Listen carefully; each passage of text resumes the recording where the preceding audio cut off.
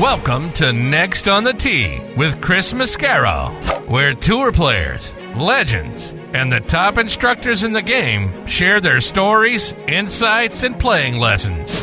Join Chris every week as he talks with the greats of the game. You are the smartest guy I've spoken to on radio or television in my career.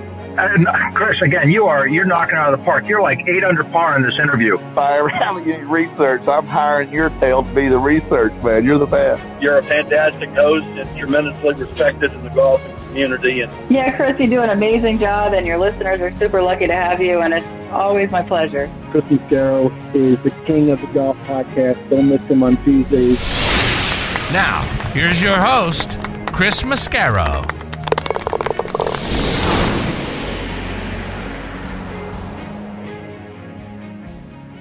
Hello, folks, and thank you for being here and joining me again this week on Next on the Tee. I'm your host, Chris Mascari. I hope your week is really going well for all of you. It's been an exciting week here on the show.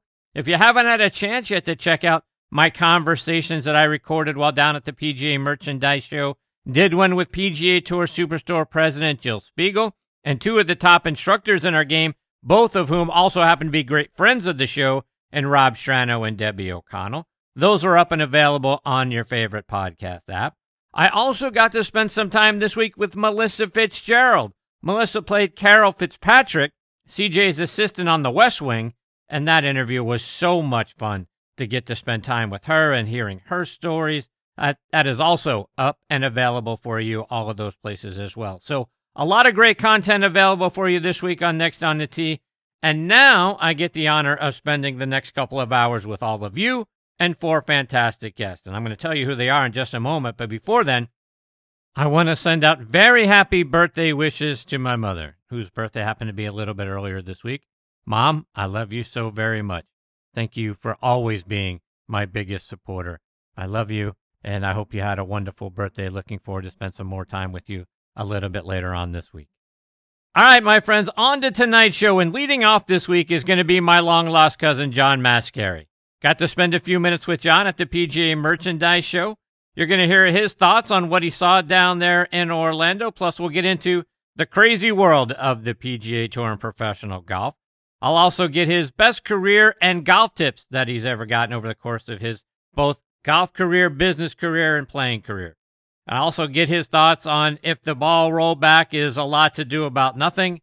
And plus, I'm sure we'll get into a lot more. John is fantastic, one of my favorite people. He'll join me here in just a few minutes.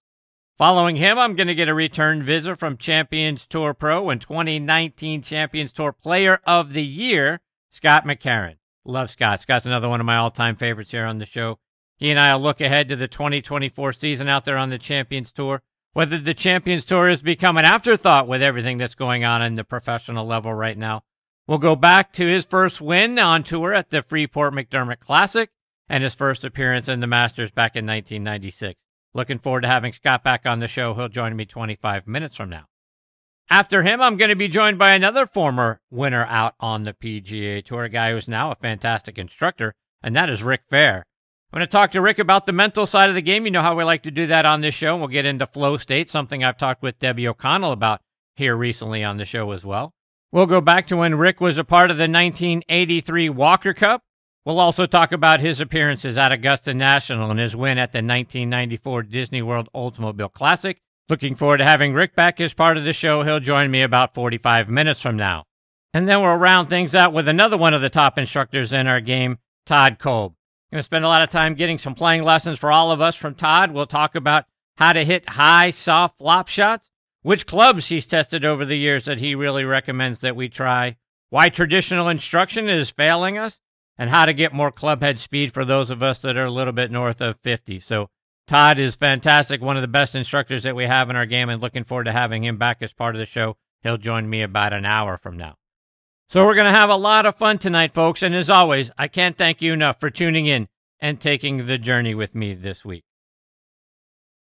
Before we get started, and like I've been saying to you guys for the last several months, our resident director of instruction, Tom Patry, and I have been working with a company called Kickpoint, and they have done some magical things with our logos and created some polo shirts with some wonderful designs where they take our logos and turn them into designs on a polo shirt, they're absolutely outstanding.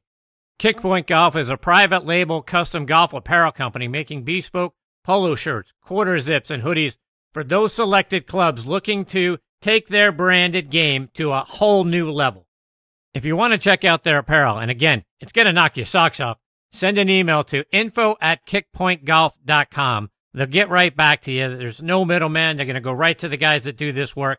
You're going to check it out, and you are really going to love what they do. I'm going to start showing the polo shirts that they designed for me on my Instagram, @CT Mascaro. Check them out there so you can get a sample of what they look like. These guys know where it's at. Now let's talk about golf getaways and buddies trip locations. When you're thinking about that, think about our friends over at the Macklemore, which is a wonderful resort located just south of Chattanooga, Tennessee, high atop Lookout Mountain. It is a casual 2-hour drive from Atlanta, Nashville, and Birmingham. The existing Highlands course is now ranked in the top 100 courses you can play in the U.S. by Golf Digest. The 18th hole is ranked in the top 10 finishing holes in the world. A second course, The Keep, is under construction and will open summer of 2024. The Keep is a Bill Bergen, Reese Jones design and features a 1.5 miles of dramatic cliff edge, with every inch of that edge filled up with a golf hole. A world-class hotel, Cloudland Lookout Mountain Curio Collection by Hilton, will open spring of 2024. Both have incredible views into historic Macklemore Cove, 1,200 feet below. You got to see it to believe it, folks. Stay, dine, and play golf above the clouds at Macklemore. Go online to macklemore.com to book your stay and play package. Now let's talk about the new P790 irons from TaylorMade. From the very beginning, P790 irons have been rooted in clean aesthetics and thoughtful design. However, their true beauty is found beneath the surface. With AI-optimized weighting and speed foam air on the inside, every iron is uniquely designed to perform exactly how you need it to. As striking as they are on the outside, their true beauty lies within. Learn more about the new P790 irons from TaylorMade by checking out their website at taylormadegolf.com. All right, now back with me is one of the top PGA professionals in our business and a member of the board of directors in the New Jersey section, and that is John Mascari. John is also the director of golf at Alpine Country Club in Alpine, New Jersey. He is also a member of Callaway's master staff, and he's been named a top 50 master teacher by U.S. Kids Golf. He co-hosts the On the Tee show on ESPN Radio up in New York, and it's always great having him back with me again this week on Next on the Tee. Hey, Cuz, how are you, my friend? I'm fantastic, Chris. How are you? I'm really good, thank you. It was great getting to see you for a few minutes at the PGA Merchandise Show. What'd you think of what you saw down there? It was great to see you, too. I thought it was very good. I was very impressed, you know. Coming from the last few years, I think we're getting back to some pre-COVID levels. There was a lot of excitement, a lot of turnout. Some of the bigger companies weren't there still, but it doesn't make it a bad show. I got a lot of great info and some good tidbits, and I bought a lot of stuff, too. John, you are always the best-dressed man in any room. You are a fashion-forward kind of guy. Where's that fashion sense come from for you? Oh, you know, we always dressed up on Staten Island where I'm from, so it's always that. No, you know, Chris, for me, it was being around golf and being involved in the purchasing and golf shops when I was an assistant. I just got to see a lot of styles. I got to learn about clothing, and I was able to take some chances and risks because I would get free clothes from here or there, and I kind of developed my own personal style. But I think always you should dress how you feel, and if you feel good, you look good, and that kind of shines when you're walking around, I guess. So I guess I was looking somewhat decent. So, so what's your stance on the whole hoodies, joggers, all the non-traditional clothing items that we're seeing guys wear out on tour and on golf courses nowadays? Yeah, I love it. I think it's great. Anything that really that's fun, that's comfortable, that makes the game more relatable, maybe I would say, is good for me. I don't disrespect the guys who are traditionalists and, you know, button that top button and wear a cardigan or you know, always will wear long pants. But if there's people on the golf course in a hoodie sweatshirt or a pair of shorts and sneakers, as long as they're enjoying the game, respecting the game, and getting out there and enjoying it with friends, that's good enough for me. All right, so you brought up the word shorts, and one of the things that we're seeing the guys over on Live Golf do is they get to play in shorts. And I was talking to one of your PGA professional peers, and that person says he couldn't watch last week's Live Golf tournament for more than a few minutes, even though it was the only live golf that we had on TV on Sunday. He didn't like it because guys looked unprofessional out there playing in shorts. What's your thoughts on PGA Tour players or Live Golf players getting to play in shorts? This question has been like pulled apart, twisted, mixed up, asked again at the PGA level for a few years now. And, it kind of all started with the pros playing in shorts in their practice rounds. And, I really don't have that much of a problem with it. I've kind of softened in the last few years. We were talking 2 or 3 years ago, I'd be banging my shoe on the table like Khrushchev, saying that we had to have pants on. But, again, I think if that's the reason you're not watching golf because of the guys wearing shorts, you might probably not watch golf as you're probably a very casual fan. I really couldn't care less. I really don't think it's a big deal. So speaking of Live, what's your take on where we're seeing things go at the tour level nowadays? Everything sort of feels money focused right now. You got $1.5 billion here, $1.5 billion there, $4 billion in another place. Guys making millions, on the PGA Tour and getting millions to go over on the Live Tour. We got $20 million purses. It's money, money, money, money. How do you feel about all of that? And has it impacted your desire to watch professional golf on TV? It certainly is about money. I just try to figure out how I can get some of it. That's all. There seems to be money. I don't know where. Listen, I know where the money's coming from, but it seems like every time I open up a website, just check it up on golf, it's, to your point, $3 billion here, $4 billion here, this billion with a B. It doesn't really affect how I watch the game. I think I'm probably not the best person to ask because I'm finding golf wherever it's on TV. I'm looking for it. If we talk to maybe the casual fan, he might be tempted to swing one way or the other.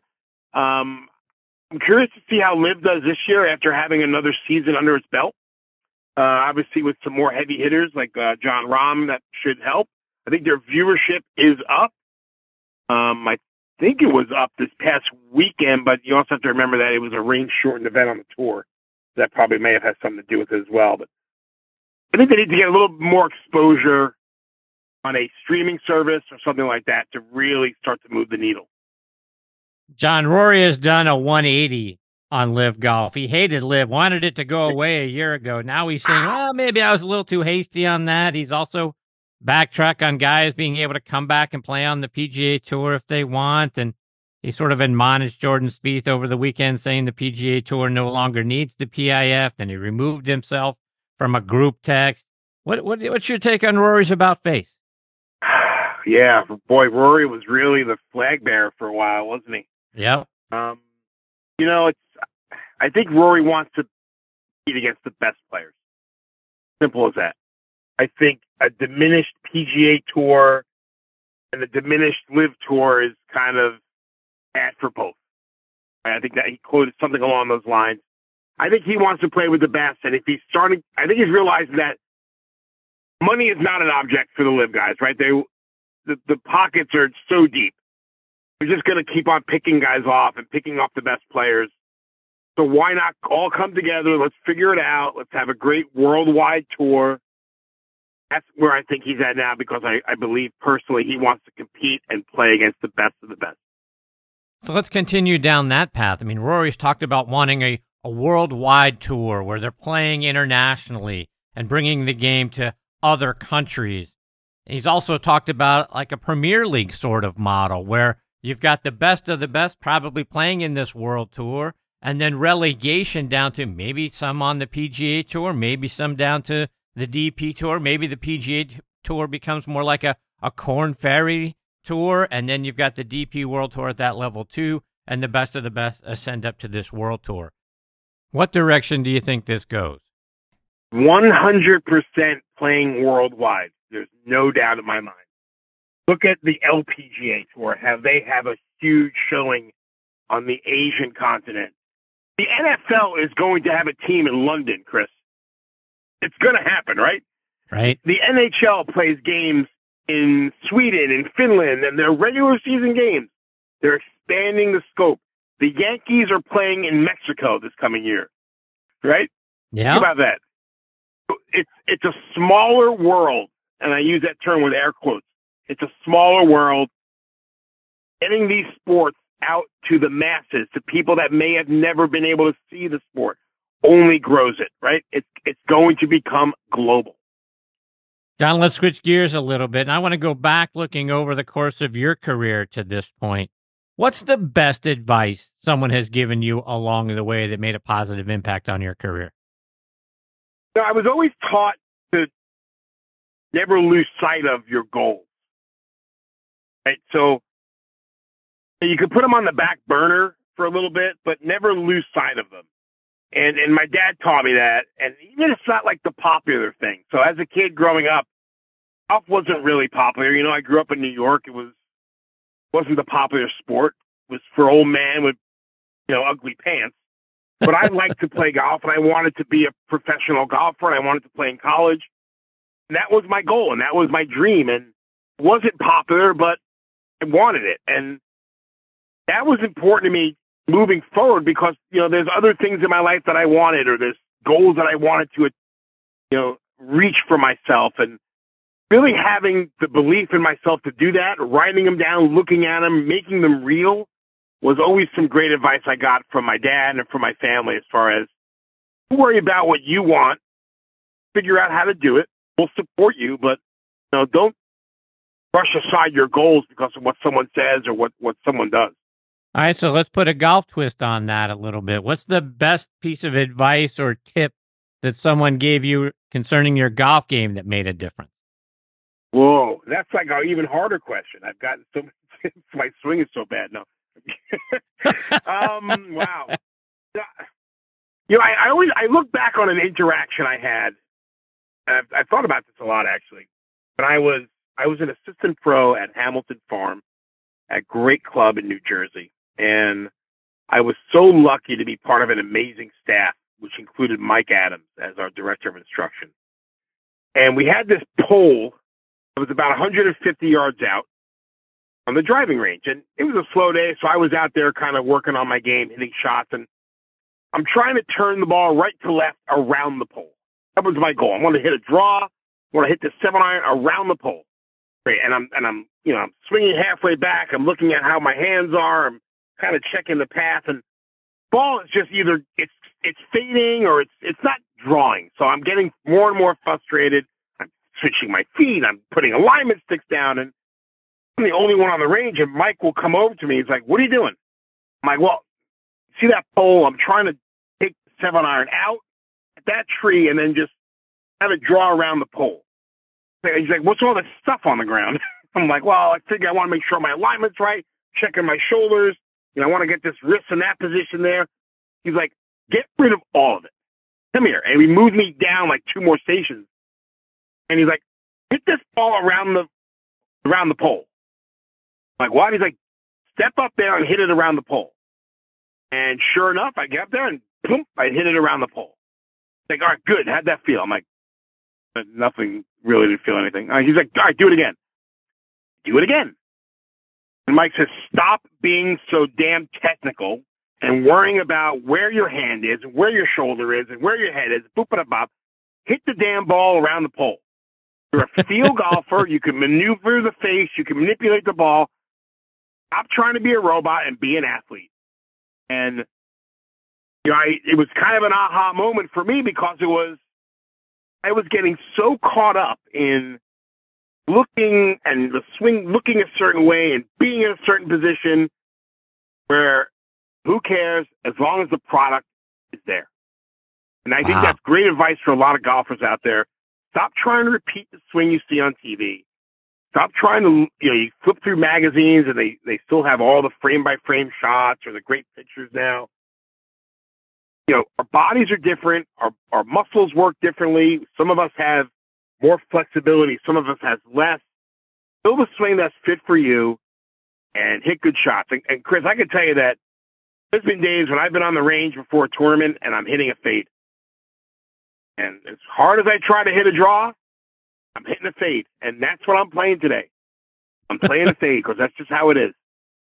And, you kind of have to embrace that feeling of, I'm just going to go out there, I'm going to hit the ball around, do what I can, and not get locked down so much with the technicality stuff. That's great for, we're working on something new, or we're in a simulator, or we're trying to figure out what we could change. But during the course of a round, like when you're getting out to play, man, take a good practice swing, envision your shot, and hit it.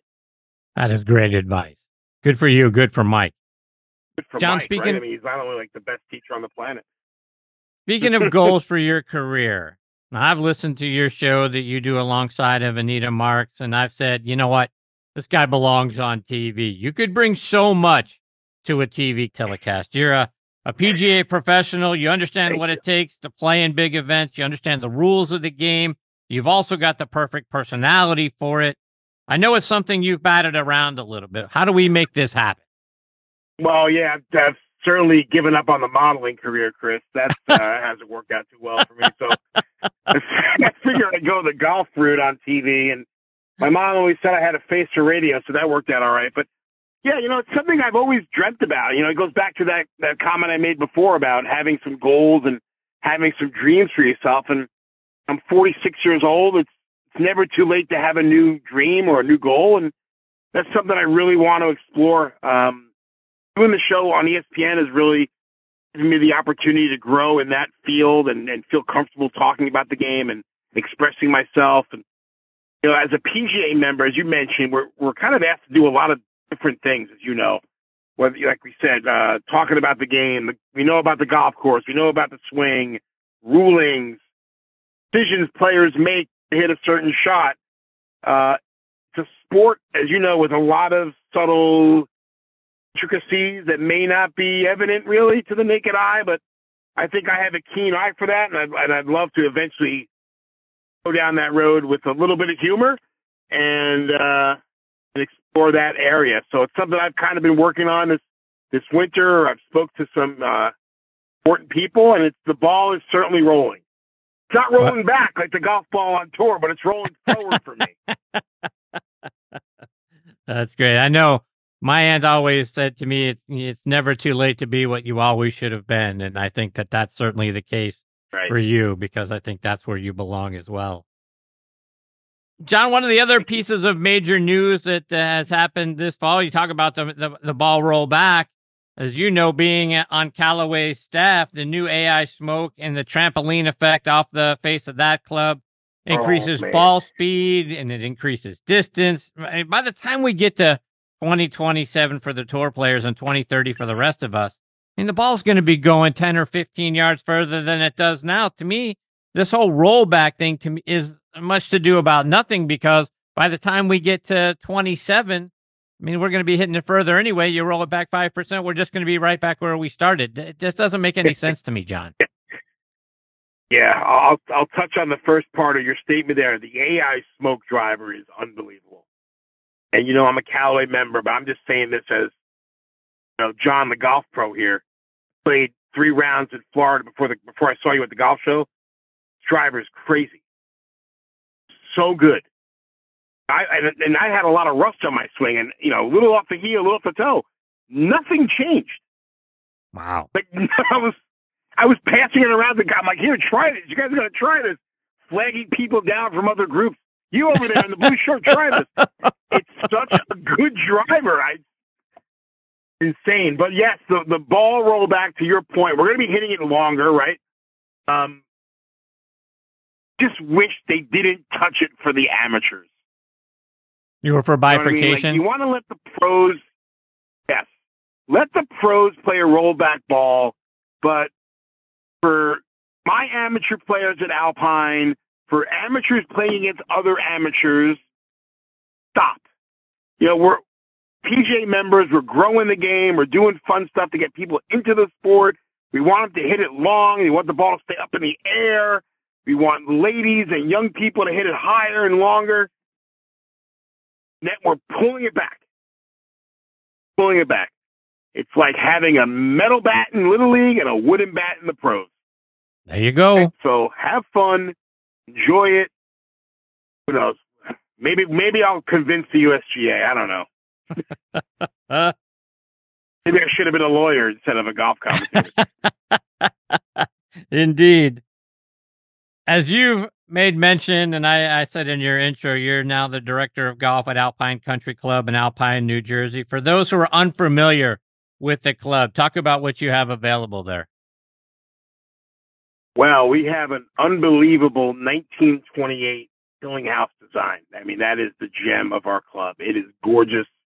The greens are fantastic. Ryan Ponwitz, who's our superintendent, does an unbelievable job maintaining the place. Greens are at 13 plus 7 days a week.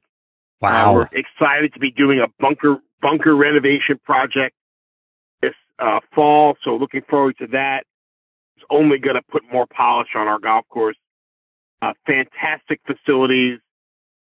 In my opinion, the best chef in the country club business, Alex Lee, who's he came from Danielle in the city, you know, Michelin-starred, accomplished chef, Iron Chef. He's been on everything.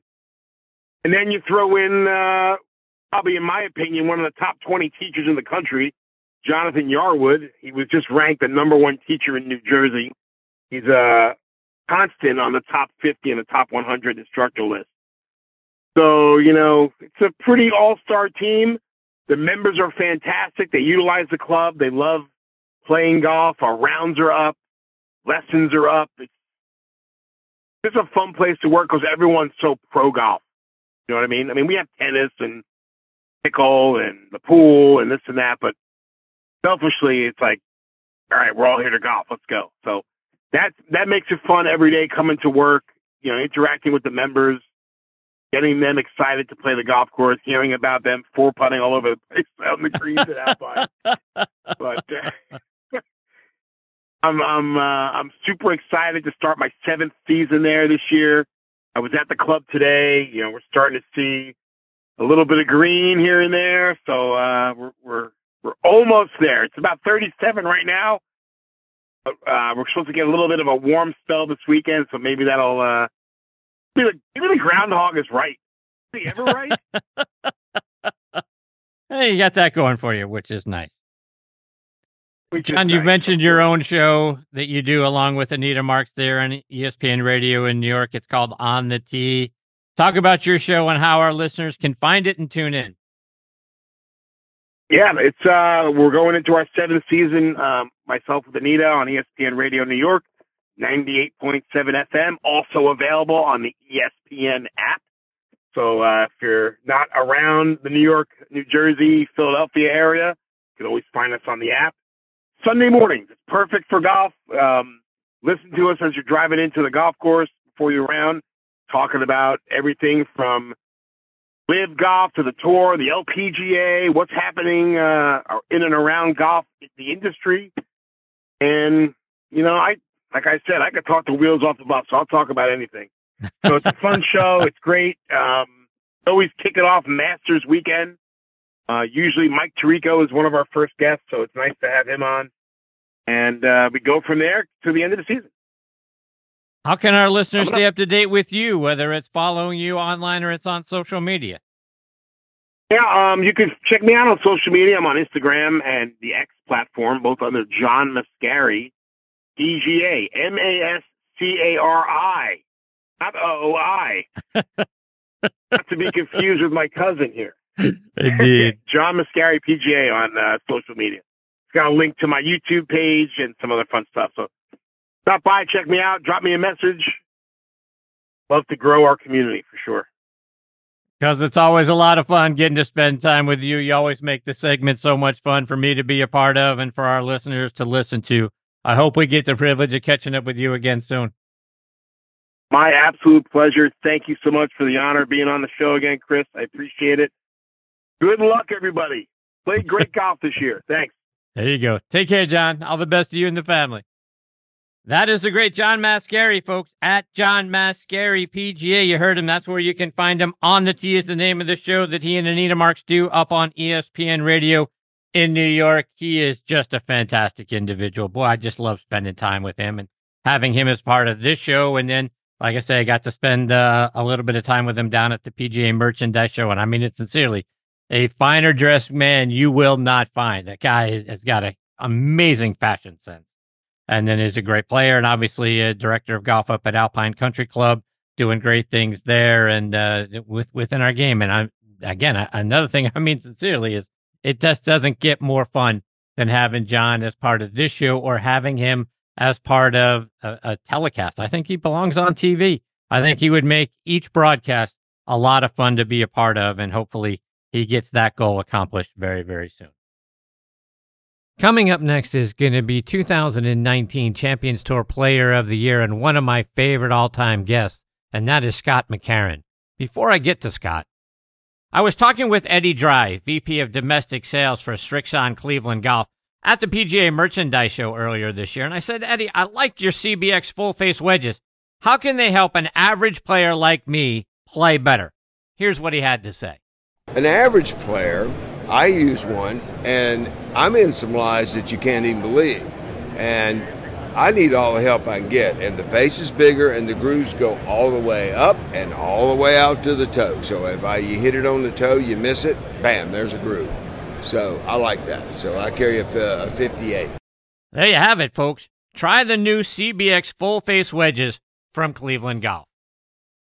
I also want to give a shout-out to my friends over at On Point Golf and their great On Point ball marker. Get the #1 ball marker in the game of golf. On Point is the only three-dimensional ball marker out there, with alignment technology and a removable coin that is approved to use according to the rules of golf. As you know, putting is all about line and pace. Mark your ball with On Point, engage with your three-dimensional ball marker, and have more confidence in your line, execute the putt, and you're going to lower your scores. Do what the likes of Jim Furyk, PGA professionals, and amateurs alike are doing now. They use the #1 ball marker in golf and they lower their scores. You know Ken Duke and Thongchai JD. They won for the first time on the PGA Tour in 2023, and they were using an On Point ball marker. Get yours at onpointgolf.us and make more putts. And oh, by the way, you can also customize the removable coin for any club, event, or corporate outing. They make really great tee gifts and custom products. That's also going to help lower your score. I use On Point ball markers. Mine is black and gold, 3D black golf ball with a gold line down the middle to help me line up my putts. It's like having a 15th club in my bag. It's helped my game. Why wouldn't you let it help yours? Again, onpointgolf.us. See what I'm talking about. Order yours today. Now let's talk grips. I want to tell you about Lambkin grips. Every shot, as you know, has its own unique feel. The trick? Feel comfortable with each one. And comfort is built into the very DNA of Sonar Plus Black grips. Composed of their Genesis material that provides supreme comfort and durability, with their fingerprint technology, creates a strong connection and unforgettable touch. The game changes from shot to shot. The feel in your hand shouldn't. Lambkin. Feel is everything. All right, now back in next on the tee with me is 2019 Champions Tour Player of the Year, Scott McCarron. Let me remind you quickly about Scott's background. He's from Sacramento, California, played his college golf at UCLA, where he helped them win the 1988 NCAA National Championship. He graduated with his degree in history. He won 3 times out on the PGA Tour, 11 more times so far on the PGA Tour Champions. Like I say, in 2019, he won the Charles Schwab Cup plus the Jack Nicklaus Trophy for being the Champions Tour Player of the Year, added the Arnold Palmer Award for being the money list winner, and it's always a privilege when I get to have him with me here on Next on the Tee. Hey, Scott, how are you, my friend? I'm doing great, Chris. How you doing? I'm fantastic, thank you. Good. So, Scott, we've just gotten the Champions Tour season kicked off this past week. You've gone out there at Waialae, and you had a top 30 finish there. How you feeling? I know you had some physical issues in the past. How you feeling out there? Actually, Chris, I'm feeling great. Ankle is fully healed. My game's good. looking forward to playing the next couple of weeks. We go to Naples next week and then all the way to Morocco. I'm excited for my 7th, 8th year now on the PGA Tour Champions, and can't wait to get this thing really going. So, Scott, and I was just talking about this with John Mascari. You mentioned you guys are going to Morocco. It feels like with everything that's going on with Live Golf, everything that's going on the PGA Tour, the infusion of money and all that sort of thing, that we might be edging towards a tour where it's sort of like what Greg Norman always wanted back in the 90s, a world tour, bringing the game to other parts of the world that hasn't seen it before. What are your thoughts from what you're seeing? Are we starting to sort of baby step our way to something like that? I think so, Chris. I think it's something that's long overdue. I think the PGA Tour over the years has kind of hurt some of the other tours, Australia, Europe, Asia, where we could have maybe partnered with them and done some good things around the world to really grow the game globally. And I think we're headed toward that direction now. I think it'll be a good thing. Now, obviously, if you're a PGA Tour player, you're going to have to travel a lot more. But I think it's good for the golf game in general to grow this thing globally. And I think that's kind of where we're headed. How do you feel about the structure? How could you envision something like that working? Because if we're going more global, I mean, the guys aren't going to be playing, 40 weeks out there. So some events here in the States, you would think would have to go by the wayside or become more Korn Ferry Tour-like. And then on the DP World Tour, maybe something like that happens there, that now you're replacing those with whether we're going to Morocco or, to your point, to Australia or South Africa or wherever it might lead us to. Something is going to have to fall by the wayside. Do you feel like this is kind of be, I've heard Rory talk about like a soccer league, right? Like the Premier League, where you've got the World Tour, then you've got these other tours and guys go up to the World Tour, maybe get relegated back down. So all of that sort of structure, how do you think that all fits together? Chris, I'm on the Champions Tour now. I kind of worry more about what we're doing on the Champions Tour and not what they're doing on the PGA Tour or Live. But you're asking me, I think that you could do something where you move them around, 3 or 4 events. You go to a Morocco, a South Africa, Australia. Maybe the next year you go to Japan, you go to Singapore.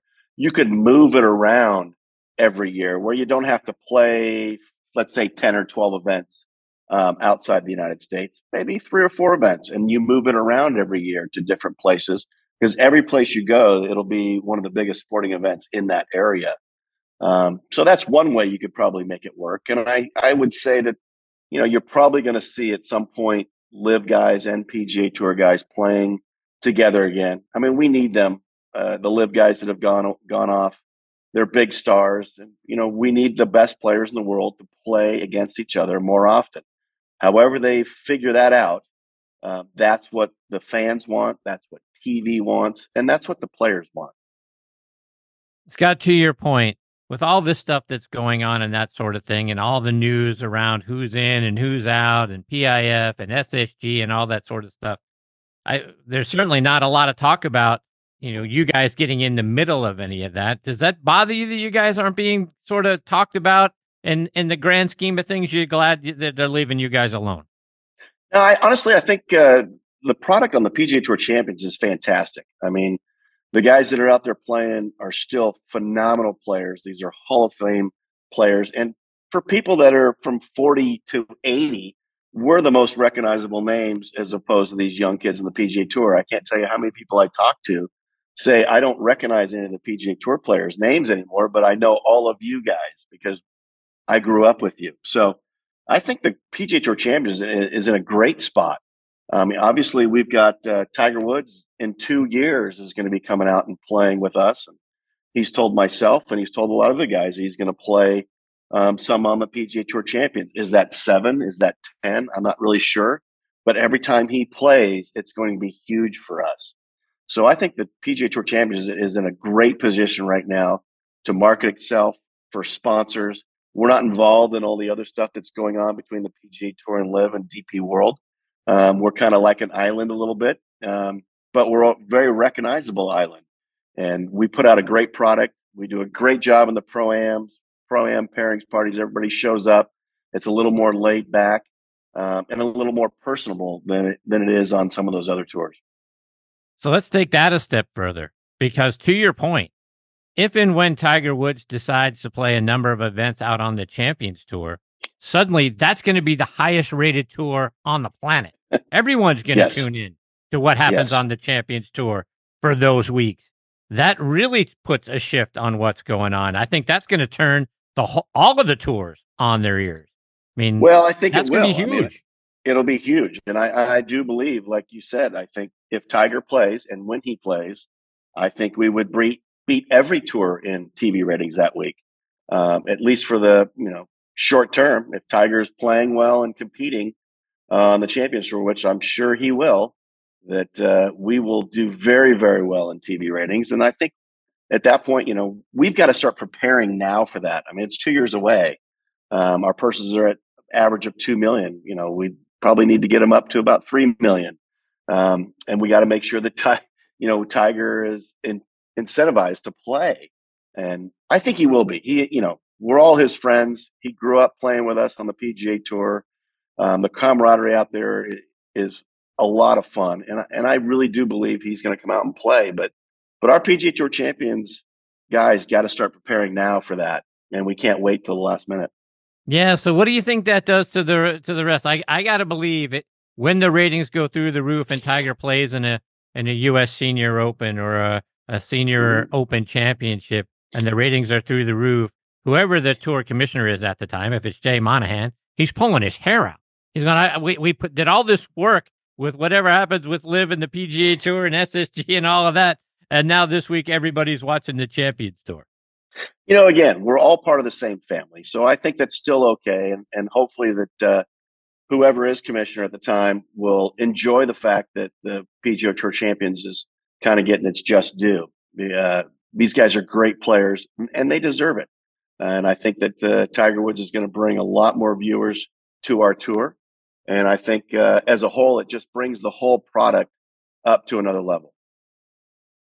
Scott, switching gears a little bit, I read a story that you came back to golf after taking some time off early in your career to help your father and the family business. And you did come back after you went to a senior tour event at the time, the Rally's Senior Gold Rush Tournament. You built yourself a longer putter in your garage, which then helped you get excited and to want to go out and play again. Is that story accurate? Is that how it happened?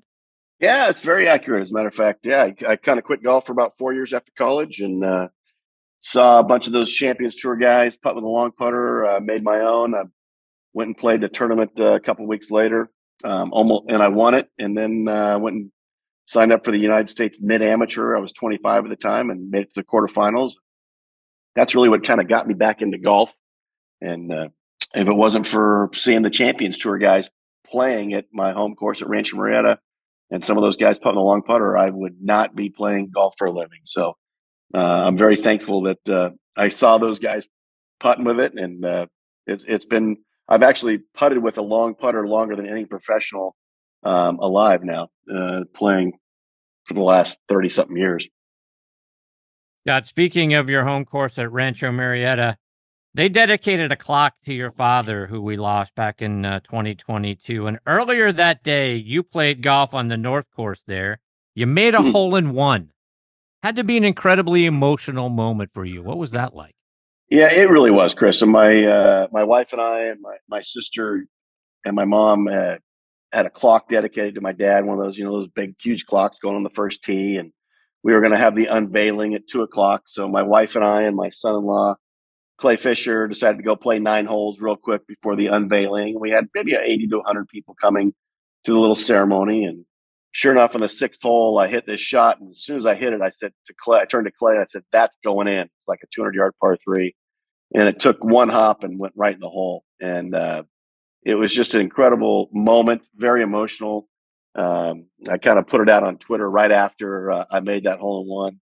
And it was, very telling, quite a story. My dad is obviously still watching from above.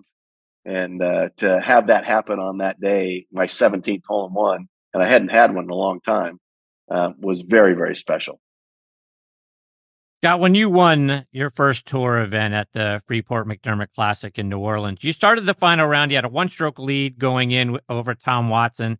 And I read that Johnny Miller, even though you guys are both California guys, really kind of scoffed at you on the driving range, thinking that you were going to win that event, thinking that you thought you could win that event over Tom Watson. How much did that fuel you that day to prove him wrong? Yeah, that's a great question, Chris. Johnny and I actually grew up at Silverado Country Club in Napa with Johnny. He was one of my boyhood idols and heroes growing up. And so to be on the driving range and Johnny's announcing, and Johnny kind of came over to me and said, "Hey, you're in the hunt, but what are you trying to just get out of this?" And I looked Johnny right in the eyes. I said, "Johnny, I'm here to win." And he kind of laughed. He said, "Yeah, like whatever." So I was trying to, obviously prove to myself and prove to Johnny that this little snot-nosed kid from Silverado that used to follow him around all the time had what it takes to win on the PGA Tour. So it definitely fueled me. And Johnny didn't really mean anything by it. That's Johnny just being Johnny. And I love him dearly. And, he kind of spurred me on. And again, it made me realize that I wasn't here just to get experience. I was playing to win. And going up against one of my idols, Tom Watson, who's arguably one of the best players to ever play in the wind. And it was one of those days that was blowing 20 to 30 miles an hour. I certainly had a very uphill task that day, but I played great and was able to win that tournament by 5 shots and kind of propelled me on the PGA Tour. And when you got that win, it got you into the 96 Masters. And when I look back at that tournament, you finished tied for 10th. You led the field in average driving distance that week at 310 yards. That was the era of the TaylorMade burner and the Callaway Big Bertha. So I was kind of curious, what'd you have in your bag back then when you were driving the ball? And that's always been a big part of your game and one of your strengths. But what'd you have in your bag then versus what you're playing now? Yeah, great story. I actually went to New Orleans with no driver. I was looking for a driver. And at the time, Callaway had just come out with the great Big Bertha. And so they put one on my hands, and the guys in the tech shop said, "Hey, listen, the sweet spot's not in the middle. It's actually high on the toe. So you got to tee it up really high and try to hit it on the toe." And for whatever reason, I did. I've always been a guy that kind of hits it low on the heel as a cutter. And that week I was just trying to hit these big sling hooks high on the toe. And I was just absolutely bombing it. And that was the driver I won New Orleans with. And that was the driver I led the Masters with in 96 in driving distance. That great Big Bertha, you look back now, it looks so small. But back then it was huge. And now I'm using this Tour Edge 723C. And I got it last year in Hawaii. And I have just been absolutely bombing it straight. I mean, I think I'm second or third in total driving on our tour. I might be third or fourth in distance. I've never found a driver like this Tour Edge 723C in my entire life. It's the best driver I've ever hit, and it's the best club in my bag. Scott, you mentioned playing well in the wind a moment ago, and the background image on your Twitter account is the 7th hole at Pebble Beach. And I understand why they had to cut last week's tournament short due to weather, but I kind of wanted to see those guys dealing with the crazy high winds, particularly on that 7th hole. Over the course of your career and the times that you've played out there at Pebble Beach, what's been the range of clubs that you've had to hit on that short par 3? Yeah, I've had to hit 4-iron one year. So I actually played this little Monday Pro-Am the week right before the AT&T one year, just filling in for a guy. And it blew so hard that we got on top of 6 and we were putting up to the whole location. The balls would roll all the way back off the green. Wow. And I got to 7 and I actually hit 4-iron on 7 and came up short. Wow. And it was I think I shot 46 on the first 9 holes. And then I shot like 33 on the back 9 to lead this little Pro-Am. We had like 20 tour pros by like 4. It was just one of those days that was crazy. Scott, back in 2012, almost 12 years ago to the day, as a matter of fact, you were inducted into the California Golf Writers and Broadcasters Association Hall of Fame. What was it like being recognized like that back in your home state? That it really was quite an honor. I was very surprised because I was still pretty young at the time. I wasn't, when you think of Hall of Fame, you think of guys that are over the hill and past their prime. So I'd gotten the Sacramento Golf Hall of Fame the year before, and then the California Golf Writers Hall of Fame. And I felt like I was just too young at the time, but it was quite an honor. And we had a great night. I told a couple great stories about playing Cypress Point and sneaking on. And I used to always play Cypress Point, but I always started on 2. And me and a buddy of mine would carry one bag, and both of us would play 2 through 17 and then walk back to the car. So I asked if there was anybody in the audience that were members of Cypress Point, because I'd certainly love to play 1 and 18 sometime. Nobody called me, by the way. That's great. Scott, just a couple more before I let you go. And you're also a pilot, and I saw your video doing some aerobatics in a P-51 Mustang. You look like you're ready to join Tom Cruise in Top Gun 3. Talk about some of your favorite flying experiences.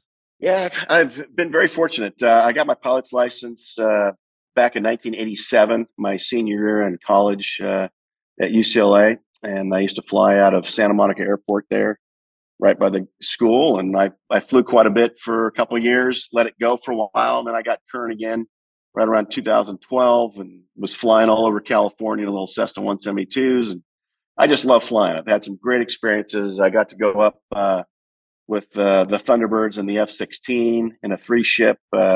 We filmed for PGA Tour Productions inside the PGA Tour. I got to go up in an F-18 and do sorties against an F-16. I've done T-38s.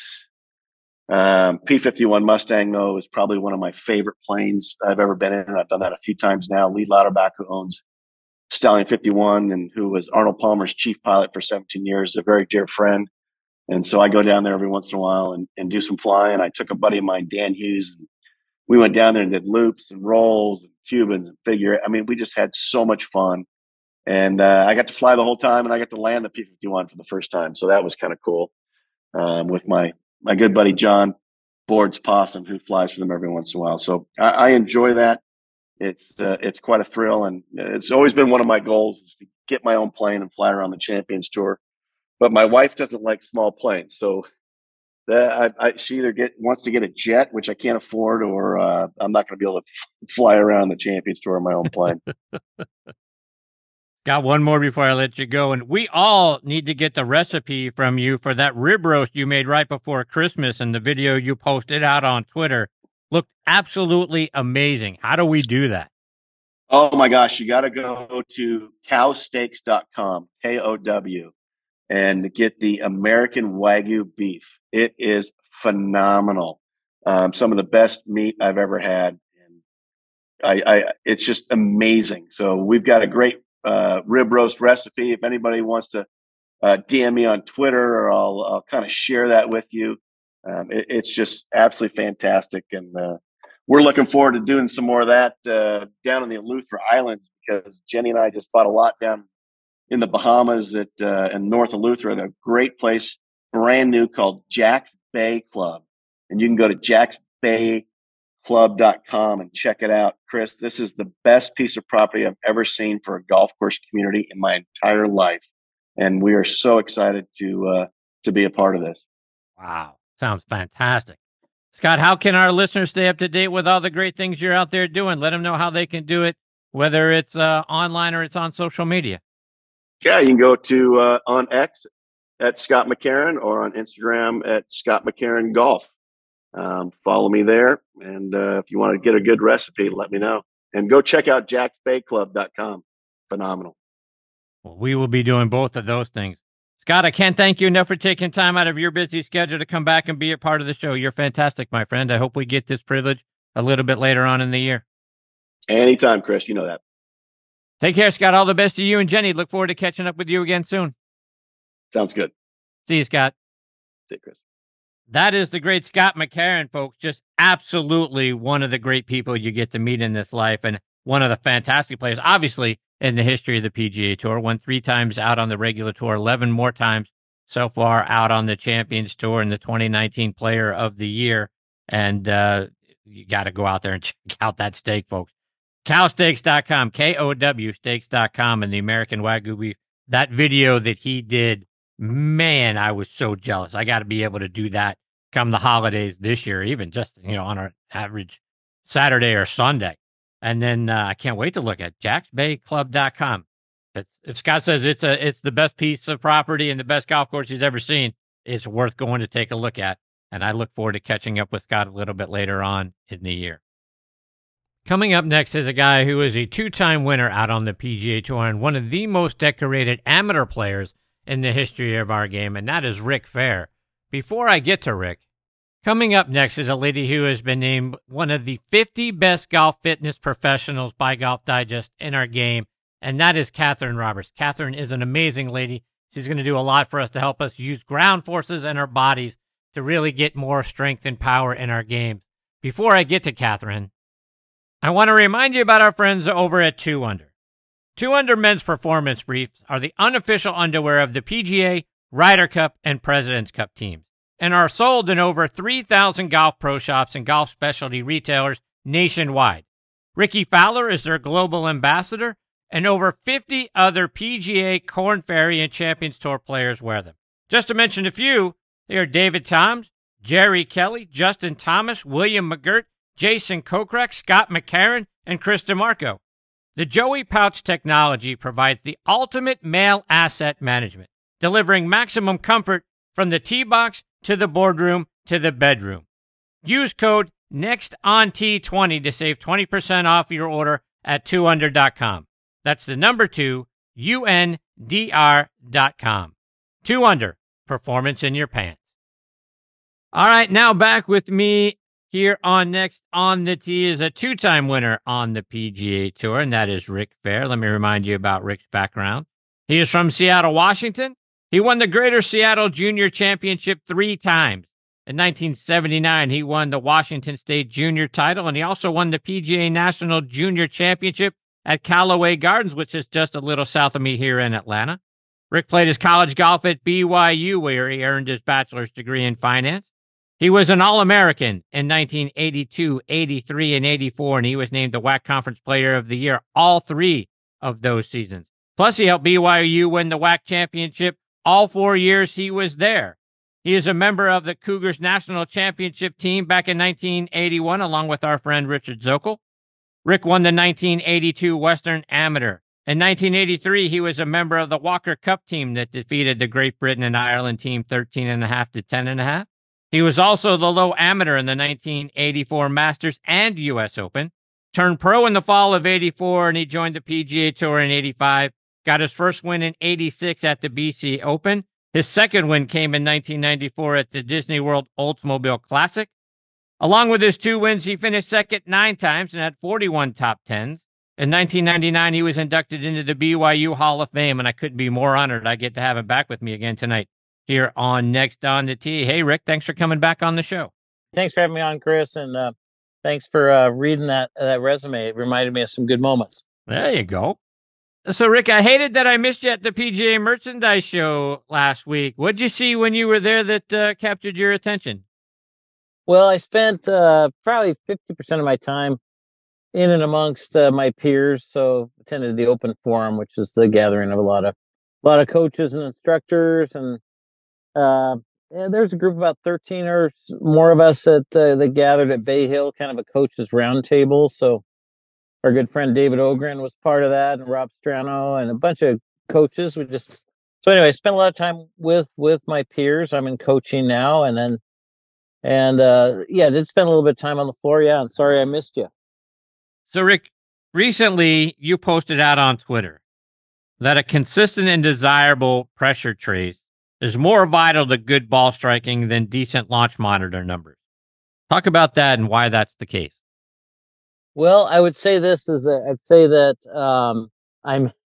I may have probably could have chosen better words, but the point I was trying to make is that there's a number of different ways to produce. Let's say somebody's striving for the right, a club path, face angle, those kind of things that cause that golf ball to go where we want. But for there's certain pressure trace that or pressure traces that the best players in the world have produced. So that's basically, it's obviously measuring forces into the ground and kind of the motion down below. And so anyway, I've just found that you can't fake it. People can catch lightning in a bottle, and hit a good shot, but the ones that are obviously striking it more solid and have better dispersion and all that stuff, I think there's a stronger correlation from what we see from pressure mats and pressure, plates and everything else than maybe what launch monitors tell us. Rick, there's a lot of swing information and videos out there, so many on YouTube. You can Google a bunch of them. How can we discern which videos, lessons, or tips are right for us and which ones are leading us down the wrong path?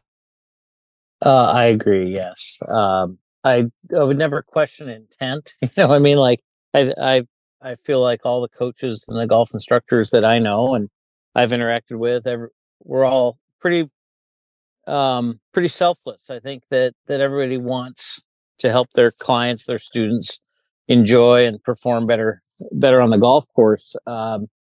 Sometimes we're at different stages of learning, meaning whether it be experience or education or just instincts. I think some coaches might do a better job than others as far as identifying what really matters and what maybe doesn't. I feel like a lot of the YouTube and Instagram stuff is probably more preferences rather than absolutes. I'm trying to build my practice upon what are the absolutes. I mean, we've seen lots of different positions at the top of the golf swing that have won major championships and continue to, and different takeaways. Like not every great player has that club outside the hands and the whole thing. So yeah, I see an awful lot of people on the tee line at where I teach, at the driving range, working on stuff that I'm concerned that they don't know why they're working on what they're working on, and so I do my best to again stay true to the absolutes and what they're physically capable of doing, and trying to explain why it may be important to do one thing versus another. Rick, you were recently talking about the mental side of the game and about being in flow state and how we need to be careful to manage expectations, and that doesn't get in the way of the narrow focus and target engagement required for flow state, then how we handle pre and post shot. Tell us what you mean by all of that and what the differences are. Yeah, so let's see, you mentioned it, you kind of framed it with pre and post shot. So I think that we want to be in a kind of a mindset where we have those of us who are pretty visual, kind of envision the shot, us pulling off the shot, and maybe we even see the trajectory and the path the ball is going to travel on to end up where we want it. So that would be a very clear picture of the outcome we want. And then depending on the skill level, then a lot of us may be capable of self-organizing movement around that, meaning, certainly experienced and elite players know what a right to left shot versus a left to right shot may feel like. So I know that's a small percentage of your listeners, but we want to work towards that, in my opinion. I think that an artist, is kind of just watching the brush or the the pencil travel to create what they want, and I think that golf is not different than that. So that would be kind of accessing a portion of our brain that maybe isn't clouded with a bunch of kind of very conscious A to B to C type of movement patterns, but more of a flow. And so, but when we're fearful of the outcome, right, we enter into kind of the beta brainwave activity, which serves us well when a bear comes jumping at us out of the woods. We want adrenaline, and we want, that panic response can get us to do some good things. But golf, we want to be more alpha theta brainwave. And I think that, there's a lot of research that shows that, kind of a narrow focus and a clear target and, that sort of thing, a lot kind of forces the other stuff out of, maybe the place we don't want to hit it at some point. It's like, no, I'm sending it in this direction. And so there's an awful lot to it. Flow state is kind of the common expression. It could have been called the zone, and it can be whatever else. And then, there's an awful lot of talk now about mindset and detaching ourselves from the outcome, right? So we're pretty self-critical in a post-shot environment where, we hit a poor shot and most of us go into, well, what did I do wrong in my swing? And, the negative self-talk of I suck and everything else. And so managing all that is not easy, right? And I think all of us struggle with that to some extent. But the good news is that here in 2024, there's a lot more attention on that, far more resources to access and people to access that can help people play more freely, perform better, and enjoy the game more. And so it's a big part of it. I have commented that, obviously, the on-course reporters or the guys in the tower, may comment, oh, you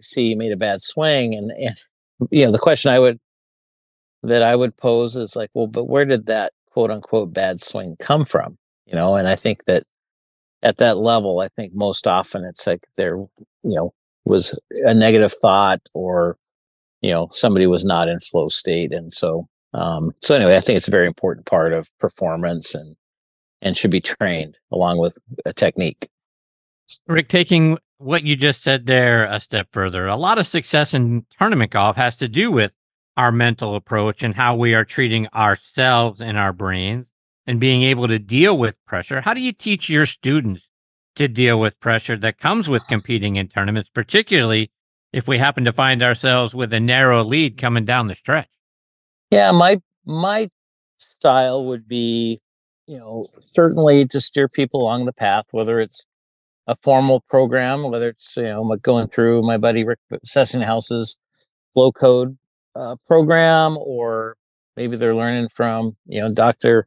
Raymond Pryor has a great book out now, and Golf Beneath the Surface, and has some wonderful practical stuff that really applies to our lives in general, not just golf. So there's that formal kind of mindset, the sports psych sort of approach. But then also I feel that for players, especially those who find themselves in a competitive environment, I think there's a technique, from a technique standpoint, we want to build something that performs fine when we're not in flow state, meaning, you're scared to death and you can't calm your heart rate and your breathing is not under control and everything else, that you still have a way to get it in play or get it on the green or whatever you got to do, or make that 5-footer. So I come at it from both angles, because I think it's aspirational, but I'm not so sure it's realistic that you're going to execute every shot in that flow state. So we want the panic shot to be fine and not destroy your round.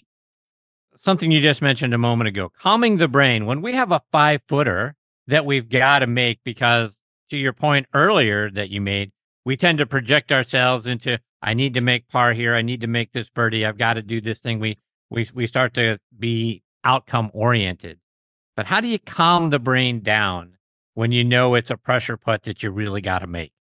Yeah, again, I hate to say it, that it's multi-pronged, but there are certainly aspects of focus, learning to narrow that focus. Like, okay, you can't stop that bad thought that don't miss this, or you've got to make it. But you can just let that pass by, and then just really focus on the line and the feel of getting it started on that line. And again, that's training, experience. The more times you've done it in competition, hopefully we're, learning how to handle it.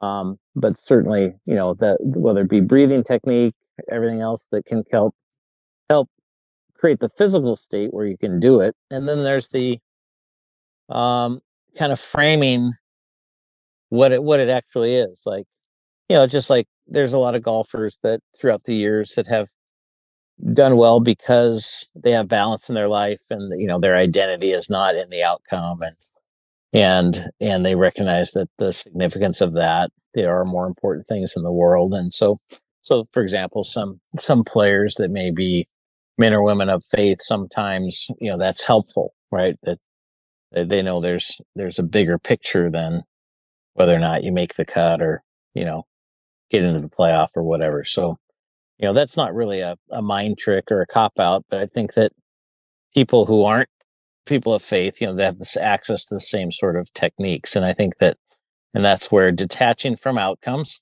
just get in, make a good decision, process things well, execute, and then, move on. So, that's a tough one to do, right? Because, you've worked a long time, maybe your whole life, to get in that situation, and then to then say, this isn't that big a deal. So, but there's people are learning to do that, and again, like I said, there's some great men and women that are helping coach people how to do that, and it's not my area of expertise, but I do try to integrate that in my coaching. Expanding on the pressure situation, you were a part of the 1983 Walker Cup team. You also had Nathaniel Crosby, who was the U.S. amateur champion at the time. Brad Paxton was also on that team. Talk about playing for your country, because I imagine that the pressure at that point is even higher, because you've got a shirt that says USA, you got a hat that says USA. Now you're playing for your country. Talk about dealing with that. Yeah, so it's obviously an honor, number one. Number two, and I was, when I played, we played overseas. So we played at Royal Liverpool over in Hoy Lake. And so when you're out of country, it probably feels different, right? Because you're kind of the visitor. And at that point, I hadn't played internationally very much. So it was a new environment. But I think that, certainly representing your country, or your continent, sure, when they play the national anthem at the opening ceremonies and that sort of thing, it really hits you. But I think in competition, really, and maybe I never played on a Ryder Cup, but those guys may feel the same thing. It's, you're playing for your country, but it's really your teammates, right? So it's like, you don't want to let your 4-ball partner down, or, let your team down, because you got to carry your weight and contribute your part. So that's what I have felt typically in a team event. And obviously I haven't played anything really like a Walker Cup since, but I played in we had a mixed team tournament every December. I played in that with an LPGA player, and I played in a few where, I had another PGA Tour player as a partner. And, you always, because you run the risk, you make a mistake, you can deal with letting yourself down, but when you let your teammate or your partner down, it carries a little more weight. So that's where I felt a little bit more pressure. Talking about things that feel different, every year when the calendar flips to January, most golf fans start looking forward to that year's Masters tournament. You were the low amateur in 1984. You played in that event 6 times. Does it feel different playing there than it does in every other tournament, or do we as golf fans just over romanticize that? No, it's different for sure. And I played in the a lot of other major championships, and they all have that extra thing. But there is something absolutely different about Augusta National, and I think that the fact that growing up, I saw it the same way as however you put it, the average golf fan. When I was 15 years old, I wasn't playing in the Masters. I was watching it like everybody else, and watching the drama unfold on those memorable holes and the beautiful, surroundings. So, and then all of a sudden, fast forward, there I am, when I'm 19, 20 years old, playing, I've got a tee time, so to speak. And, so I think the buildup and then the actual experience itself, is unique. And I think that among the courses that I played in major championships, Augusta National, at least back then, was very unique, right? It was, not deep rough. It was, it was a just closely mown grass where the ball gets rolling backwards. It trickles back into a pond, And so, I felt like, playing the Masters, I felt like doubles were lurking, and whereas the U.S. Open is just going to bogey you to death. So it was just kind of a different event, different course, everything else, and then of course when viewers and patrons and everybody else sees it the way they see it, that does project onto the players as well. Rick, just a couple more before I let you go. And you were the number 1 ranked putter on tour frequently when you were out there. And putting is such an under-practiced part of most of our games, and a place where many of us lose 5 or 6 strokes around due to 3 putts. What are some drills that really helped you become such a great putter? I have my current view based on some things that I've talked to Mark Brody about. But back, I'd say one thing, and I have my students do it, is, there's all different sort of putting games. I'm a fan of, if somebody's going to take the time to go actually practice their putting, there's the technical part. If somebody has issues with setup or the putting stroke and that sort of thing, there's, the technical side of things, and maybe a training aid might be helpful or whatever else. But then outside of that, I often, growing up, would measure out one putting length and put down a tee or a coin, measure out a second putter length. And so I basically set down markers at 3 feet, 6 feet, 9 feet, 12 feet, and 15 feet, and then stepped back to 30 feet. And so I got to the point where the game I played is I need to make 10 in a row from 3 feet to advance to the second coin or tee. And then at the second spot, I think I made myself make either 7 or 8 out of 10. And if I didn't pull it off, I had to go back to the first and make 10 out of 10 again. Anyway, you work your way through, set a little target on each one. And then eventually from 30 feet, I had to make 1 and 2 putt all the rest. And so the reason I mention that is I didn't know it at the time, but whoever introduced me to that challenge understood that, I'm hitting putts that matter, and I'd even feel a little bit of pressure. It's like, okay, I've made 8 in a row. I got to make the next 2, or I got to start all over or whatever. So there was each putt that I struck had significance. And so any game that adds that element, because it's easy to just go out on the putting green, grab 3 balls. Why do we grab 3? Because typically they come in a sleeve of 3. There's no benefit to putt with 3 balls as opposed to 1 or 7. But sometimes we're out there hitting putts, but is it the most productive use of our time? So there's a number of other putting games, but that's just one that I would mention. And then, Mark Brody, mentions that tour players ought to be just grinding away at 3 to 6 foot putts and then leg putts, and so, if somebody has a limited amount of time, train those 3 to 6 footers and then hit some longer putts trying to get it close to the hole. And, you should avoid those 3 putts. Rick, you're up there in the Seattle area now. And like we've been saying, you're a great coach up there for folks who want to come get a lesson from Rick Fehr, or maybe on video, if that's possible for those of us in other parts of the country, but we really want to work with you. How can we do it? Great question. So I was wanted to be more accessible to the general public. So now I'm at a course in the Seattle area named by the name of Golf Club at Newcastle. So I've got my own business going up there. Best way to find me is fehrgolf.com, or Twitter and Instagram. It's at fehrgolf. I'm not doing as much of the online stuff, but if somebody has interest, they can certainly reach out to me.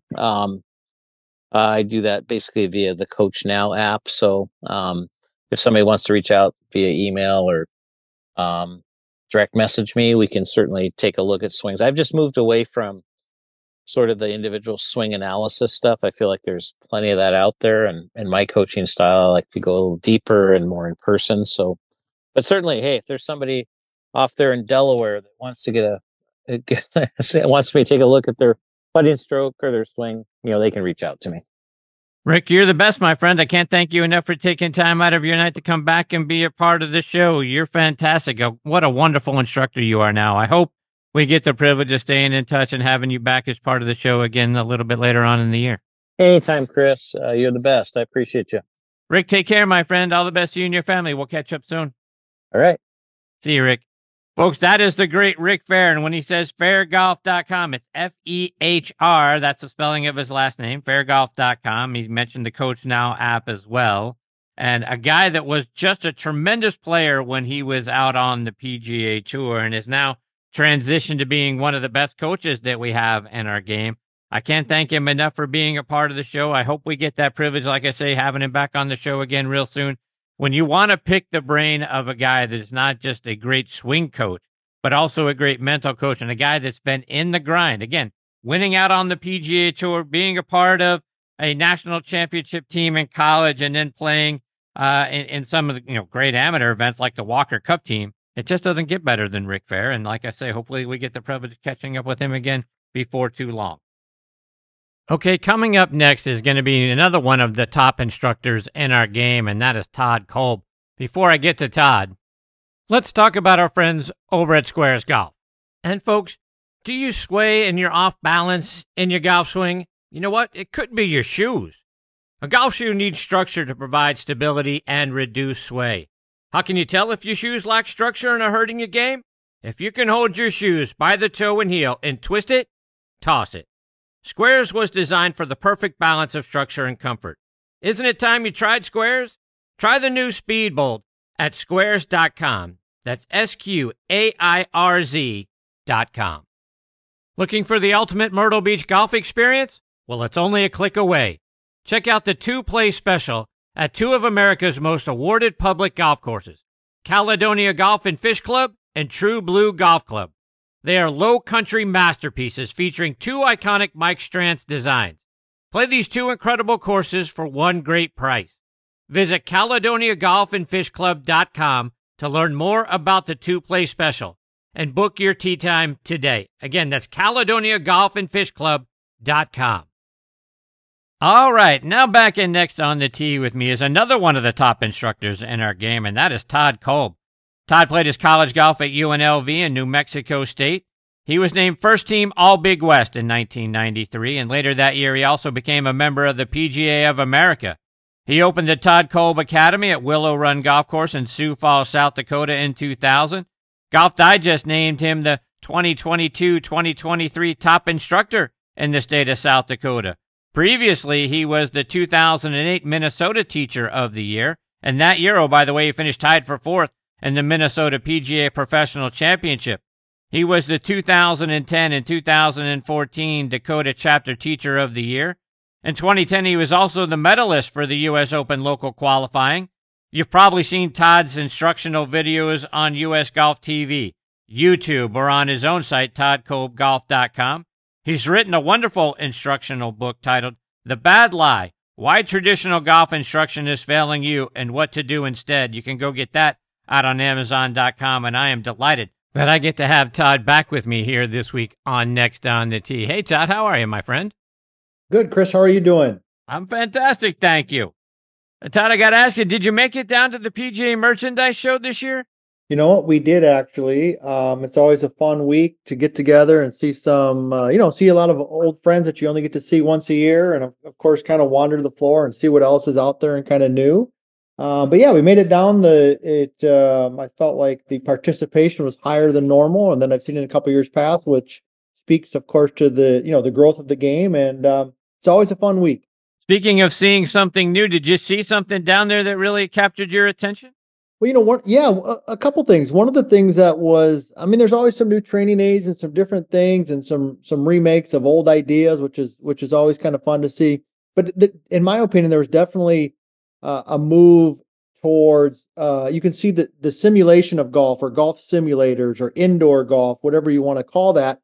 You can see that part of the industry really starting to take off. The advancements that have been made in home golf simulators over the last 5 or 6, 7 years has been tremendous. So, with the technology behind that, it's pretty impressive. That was kind of, I guess, the one thing that stood out to me. Todd, one of the themes of tonight's show has been discerning between good golf tips and those that really aren't going to help us much, which kind of fits in line with your book, Why Traditional Golf Instruction is Failing You. Talk about why that is. Why is golf instruction out there designed more for top-level players, not average golfers like me? Well, it's a great question. It's something that I've become real passionate about. As you go through your coaching career and you learn different things, and your ideas and philosophies and beliefs kind of evolve and change. The vast majority of the stuff that we see in, I don't like necessarily the word traditional, but in general, like coaching that we see in magazines and on TVs, of course, is geared around the best players in the world. I mean, because those are the people who are in the highlights and winning the tournaments at that time. And so the natural comparison is, hey, if this man or woman is doing this and winning on the LPGA or the PGA Tour, and that's what they're doing, then maybe that's what everybody should be doing. But what I believe and what I've really come to realize over the last, probably 10 to 15 years is that the differences in body styles, ability to practice, talent levels, where golf fits into life, really can dictate what type of golf swing we're capable of and what really works for us. So I think, just by default to think because the best player in the world does A and B, that Walt, who's 72, should be doing that, I think is a little bit of a dangerous position to be in. So that's kind of our take on it. We like to evaluate the person and give them information that's more geared towards, where they're at in life and from a physical ability, and then also from, where golf fits in for them. Todd, in the book, you talk about the vertical line swing system. Talk about what that is. Yeah. So basically the vertical line swing system has, really kind of a couple different components. One is that in a nutshell, we believe that the arms take the club back and up. So the primary purpose of the arms is to take the club backwards and upwards, along with some around, but for the most part back and up, and that the pivot or the body turn takes the club around. So in its most simple form, the golf swing is the arms take the club up and the body or the pivot takes the club around. And when we combine those two together, then we get the up and the around that we need in a good golf swing. So that's kind of the first concept. The second concept is we believe that, more hip turn and the release of the trail leg allows for more natural rotation. So the more the hips turn, the more the shoulders can turn, which means we can get some length to our swing. And for a lot of people as they age, or what we call experienced golfers, they don't become more flexible generally as we age. They become less flexible. So the ability to turn the hips, which allows us to turn the shoulders, allows us to get some length to the swing without restricting a lot of movement. And we just feel like it's a better move for, not just experienced or older golfers, but really kind of all golfers. And I think when you look at some of the golf swings that have lasted for decades, Tom Watson, Jack Nicklaus, Johnny Miller, these types of moves, you see those characteristics. You see arms taking the club more back and up or more vertical, and you see more hip turn and a release of the trail leg for a larger and deeper pivot. Todd, one of the shots that many of us think we have, but we really don't have, is a soft flop shot. And the reason we don't have it is, A, we don't practice it much. And then when we need to use it, like if we have to go over a bunker or maybe over a pond, we get nervous, we swing too hard.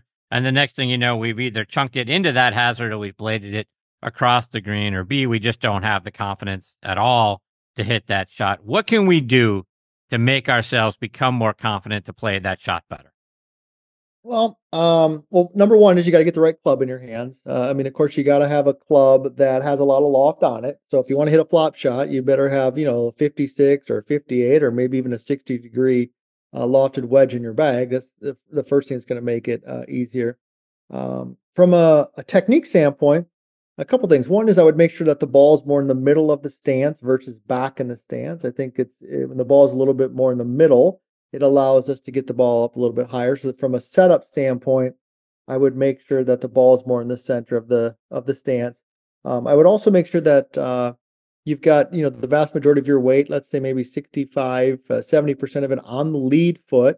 And that most importantly, through the motion, the weight stays on that lead foot. And if anything, actually increases. So if you start with, let's say, Chris, 65% of the weight on your lead foot at address, maybe at impact, it might be 70%. And on the finish, it's maybe 75 or 80%. Because one of the big misconceptions or misunderstandings in chipping is that, well, quite frankly, in all shots in golf, like where the weight is at on your feet, the pressure on your feet has a huge impact on where the club hits the ground. And when we're trying to hit a high soft shot, the feeling is I need to get underneath it or under the ball or lift it, and that causes us to bottom out behind it. So in a nutshell, make sure you got a club in your bag, 56, 58, 60 degrees of loft, get the ball in the center of your stance, get your weight forward and keep it forward, and that'll improve your contact. And with that added loft on the club, you should be able to hit that shot. Speaking of having the right club, I've got to imagine, Todd, that you've tested a million different clubs over the course of your career. Have you come across a club that maybe it's not the brand name that we're all so familiar with, but that mid-handicappers or high handicappers really should have this club in their bag versus something else? Well, yeah, I mean, there's a couple of ones. I mean, obviously we've designed some of our own clubs, the Max Verts, the drivers, and the hybrids, and we've got a putter that's just coming out, and so I mean, of course, yeah, take that with a grain of salt. I'm kind of a bias because we have a personal interest in those, but I do think that they're good, solid clubs. But I think in general, Chris, I mean, a hybrid. I mean, almost every golfer, I mean, even tour pros have hybrids in their bag, and so I think almost every golfer should have at least one, if not a couple hybrids in their bag, because those clubs they're just easier to hit than a 3-iron or 4-iron or even a 5-iron. And so I would say, from a style of golf club, a hybrid would be something that you should definitely look at. And taking that a step further, Todd, when the new student comes to you, maybe they're a beginner student or maybe just an intermediate student, what percentage of them just they bring in clubs that they bought off the rack and aren't fitted for them? And really, part of the problem is the clubs just aren't right. Yeah, 100%. It goes a little bit like what we're talking about with, the different styles of coaching. Not all information is good information for every particular individual. It's what makes the information relevant and good for that student is what the student in front of you is capable of doing. And the same way with the equipment. Somebody comes in with a 9-degree lofted driver and a really long shaft that's super stiff, and their club head, their driver speeds 92, 93 miles an hour. They're just not going to be able to hit it. And so there's no question that getting the right equipment in your hands is vital. And we spend a lot of money on golf. I mean, green fees are expensive, golf balls are expensive, shoes, memberships to country clubs and municipal courses. And so to spend some money to get fit for a good set of golf clubs that quite honestly will last you 4, 5, 6 years. If you buy a good quality set, is an investment well made and will help your game out. You recently wrote an article about your top 5 driver tips for senior golfers. For those of us that are north of 50, what's 1 or 2 tips that you can give us tonight that can help us play better? Yeah, so I would say this. I would say number one is make sure you get the golf ball teed up. I think in general, amateur golfers, golfers in general, they tee their driver too low. I would make sure that they tee it up. I'd make sure that the ball is definitely forward in the stance, kind of off the lead heel. I think those couple of things will promote a motion that's a little bit more upward, which is good for creating a distance. And then I think the other thing is, making sure that your backswing, has some speed to it. We did a live session today, a video session on what we call the counter backswing sequence. But in essence, a lot of us are told that the backswing should be kind of long and slow. And I think for some golfers, obviously that works. I mean, you see some of that even on the PGA and LPGA tours, and it does work. But I think for golfers, as you said, north of 50 or 40, they want more speed. And so get the club moving, get it going early, get some speed earlier in the swing, in the backswing, and that will help you in the downswing. I would say the last tip would be, I really like my students to, kind of hover the driver behind the golf ball. I know, if you watch videos of Jack Nicklaus and Greg Norman, a couple of the best, Tiger Woods, the best drivers of the game, you'll notice if you look closely that they kind of hover the driver just ever so slightly off the ground. And I think that kind of sets the tone of bearing the weight of the club, can really help the takeaway. So get the ball forward, make sure tee it up nice and high, hover the club a little bit, and don't be afraid to put some speed to the backswing. And I think that will help the transition to make your downswing even a little bit better. Todd, one of the drills that I love that you show us in your book is the tee drill that shows us where we should be at the top of our backswings. Talk about that. Yeah. Okay. Well, yeah. Thanks for asking that. That was actually a drill I came up with when I was working with one of the gals on the LPGA who I worked with for years, and one of the things that we worked on a lot and struggled with, and this is the case for a lot of golfers, is the position at the top, the angle of the wrist at the top. And generally speaking, my coaching philosophy is to keep the game as simple as possible. It is a very hard game. And when we complicate it with scientific terms, although they're important to understand as an instructor, but from a student standpoint, we kind of want to dumb it down as much as possible and make it as easy to understand as possible. So by simply taking the tee and we place the tee, so the tee, your golf glove has Velcro on it, so we kind of position the tee in the little opening there. So basically, as you have your glove on, the tee is basically pointed away from your knuckles. It's pointed up, and so when you get the club to the arms and the club to the top of the backswing, you want that tee pointing more towards the sky. So what it does is it just creates some awareness of the club face at the top and how the club face position can be drastically impacted by the movement of your lead wrist. And it worked well for her, and it's worked well for a lot of my students. For most of us, Todd, who have been playing the game for a long time, when things start to not go well, we start to think we're never going to get this thing back to where it should be. We're never going to get this right. Why is the fix actually easier than what we think it is? Yeah, I think that what I would tell people is that no matter what level of player they are and wherever they're at in their journey of playing golf, everybody feels that way at some point. I mean, I've been around players who've been fortunate enough to win major championships, and I've been on the driving range where I know they felt like that. I've seen it with college players and high school players and recreation players, and so that would be the first thing that I would say is that if you play the game long enough, at some point you're going to feel like that. But it's those moments, quite honestly, where most of the learning takes place. It's kind of those struggles and really reflecting on, okay, what's really happening, what's going on. And so, I think really, as you can kind of tell, my feeling is that, we're all kind of on this journey together.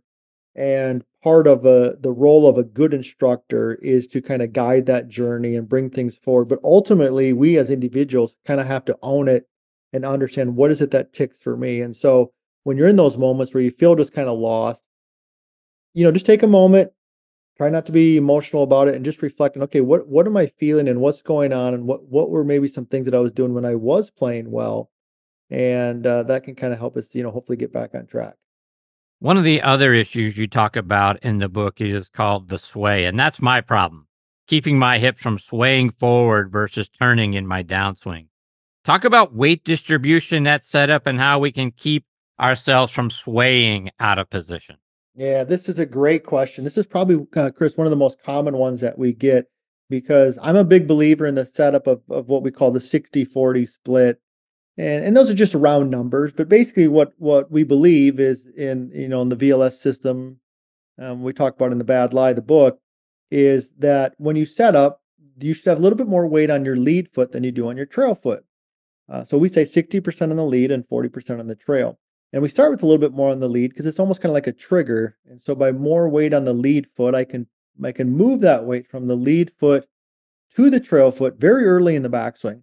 And the percentages can kind of vary based on your style of swing and things like that. But generally speaking, by the time you're halfway into your backswing, you probably will have 70 or 80% of your weight on your trail foot at that moment. So you've kind of almost reversed it. You started with 60 on the front, and then very early in the backswing, now you've got 60, 70, 80%, depending upon the club and on your trail foot. And that movement of pressure, that movement of weight is one of the ways we create speed and power. Now, when we do that, the key there is that you want that weight or that pressure, shall we call it, to stay on the inside of the foot, on the inside of the trail foot. And if you do that, then it's a good load or a pivot. It's not a sway. When the weight goes to the outside of the foot, okay, that's when we get into like a sway and we can get into some real problems. Now, I would say this, in my experience, I'm not a physician, I'm not a physical therapist, but in my experience, most golfers, when they release the trail leg a little bit, release the trail knee a little bit, they tend to make that move much easier. But when they restrict that movement, when they keep their trail knee really flexed, or they don't pivot and turn their hips, that's when they tend to sway because they just don't have the flexibility to kind of complete that backswing. It's interesting, all the things you've talked about so far, Todd, because what I've always been told in my past is that in the backswing, we are loading the weight into our trail leg. And as we start to transition, then we move the weight forward into our lead leg. But that sounds very different from what you're saying, because 60-40 or some amount thereabouts should already be in our lead leg even before we get, into the downswing. So that's a very different approach, because now I'm not transitioning weight from my back leg to my front leg. The majority of it's already there. Yeah, well, yeah. So just kind of for clarification, so we start with more on the lead foot, and then early in the backswing, yes, that goes towards the, so it starts lead and it definitely goes trail, So if I'm a right-handed golfer, I start with more weight on my left foot, and then in the backswing, I'm definitely increasing weight onto my right foot or my trail foot. Yeah, 100%. But then very early in the downswing, then that weight's, certainly going forward again. So I think what people need to not be afraid of is moving weight from one foot to the other foot. I mean, I think it's an important concept to help them create club head speed. The key is just making sure as they do that it's moving to the proper place of the foot, which on the backswing is definitely on the inside of the foot versus the outside. Todd, thinking about your career and instruction that you've been given over the course of your career, what's the best tip someone gave you early on?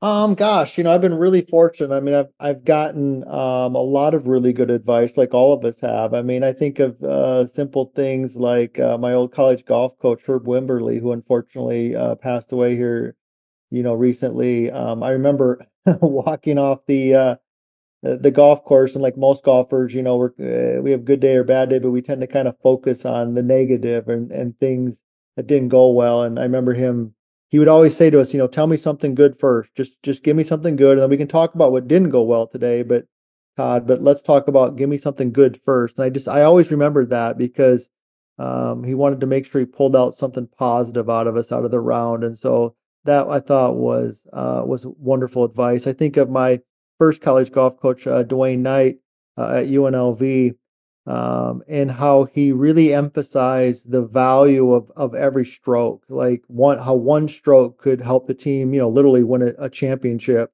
And, whether it be the first hole or the last hole, to make sure, you're giving your best effort, fighting and scratching for every stroke and every shot out there. And so I think, the world is full of great golf instructors and great advice, and we like our stuff. And you've had a wonderful list of guests on here, and it's an honor to be with you and be part of the group here. But I think if people want to get better at golf, it's also not just about the golf swing. It's not just about the technique. It's about simple things like Coach Wimberly just told me, or Coach Knight told me, that can really move us, to the next level. Todd, before I let you go, remind our listeners how they can get a copy of your book, watch your video lessons, and then follow you online and on social media as well. Yeah, well, thank you. Well, you can find the book. It's called The Bad Lie. The easiest way is just go to Amazon and search, The Bad Lie Golf Book, and you'll find that. We got all of our YouTube content is on US Golf TV. That's the best place to find us there. Obviously, we have all of our stuff there. If you're, in-person lessons, you can go to my website at toddkolbgolf.com, and I can get you hooked up with our great staff at Sanford Sports and all the different things. So we've got a lot of, we feel like, hopefully good information out there. And, we're just honored to be part of people's journey and, hopefully just sharing what we've learned, and hopefully it helps them play a little bit better golf too. Todd, you're fantastic, my friend. I can't thank you enough for taking time out of your night to come back and be a part of the show this week. I hope we get the privilege of staying in touch and having you back on the show again soon. Well, I hope so. I appreciate Chris. And like I said earlier, it's an honor to be part of I saw the list of people you had here, so it's pretty impressive, and I'm just grateful to be part of it. Thank you very much. I appreciate you, Todd. Stay safe, my friend. All the best to you and your family. We'll catch up soon. All right. Thank you, Chris. Take care, Todd. Folks, that is the great Todd Kolb. Kolb is the spelling of his last name. At toddkolbgolf.com is the website, and then you can find him out on US Golf TV and the great things that he is doing there as well, and get a lot of really good golf swing content. And again, be sure to go out and check out the book. I've got a copy myself, and I have read it, and it has certainly made a difference in my golf swing. So it's called The Bad Lie, Why Traditional Golf Instruction is Failing You and What to Do Instead. And as Todd mentioned, you can find it out there on Amazon. So he's fantastic, and I hope we get the opportunity to have him back on the show again before too long. All right, my friends, it is time for me to put a bow on this edition of Next on the Tee. My sincere thanks again to John Mascari, Scott McCarron, Rick Fehr, and Todd Kolb for joining me this week. Scheduled to join me next week are our resident director of instruction, Tom Patry, of course, will be back. Former PGA Tour pro John Inman will make his next On the Tee debut, as will another former PGA Tour pro, Barry Cheeseman, will join us as well. And then we're going to round it out with Robert Morris University head men's golf coach Steven Shingeldecker. So, folks, it's going to be a really fun show next week. I hope you'll come back and be a part of it with us. Quick reminder for everybody, you can find the show available as a podcast just about anywhere you get your podcast content. In particular, we are out there on the Pittsburgh Tribune Review site. So just go to triblive.com, click on sports, and then podcasts, and you're going to find the show available for you free front and center right there. You can also find it on Good Pods, Apple Podcasts, Spotify, Amazon Music, Audio Boom, Player.fm. And as always, my thanks to the folks over at Good Pods for making this show one of their recommended podcasts. So please download their free app and stream your favorite podcast right there on your favorite device. But as always, most of all, my thanks to all of you for being the greatest supporters in the history of podcasts. I appreciate you all so very much. Until next week, hit 'em straight, my friends.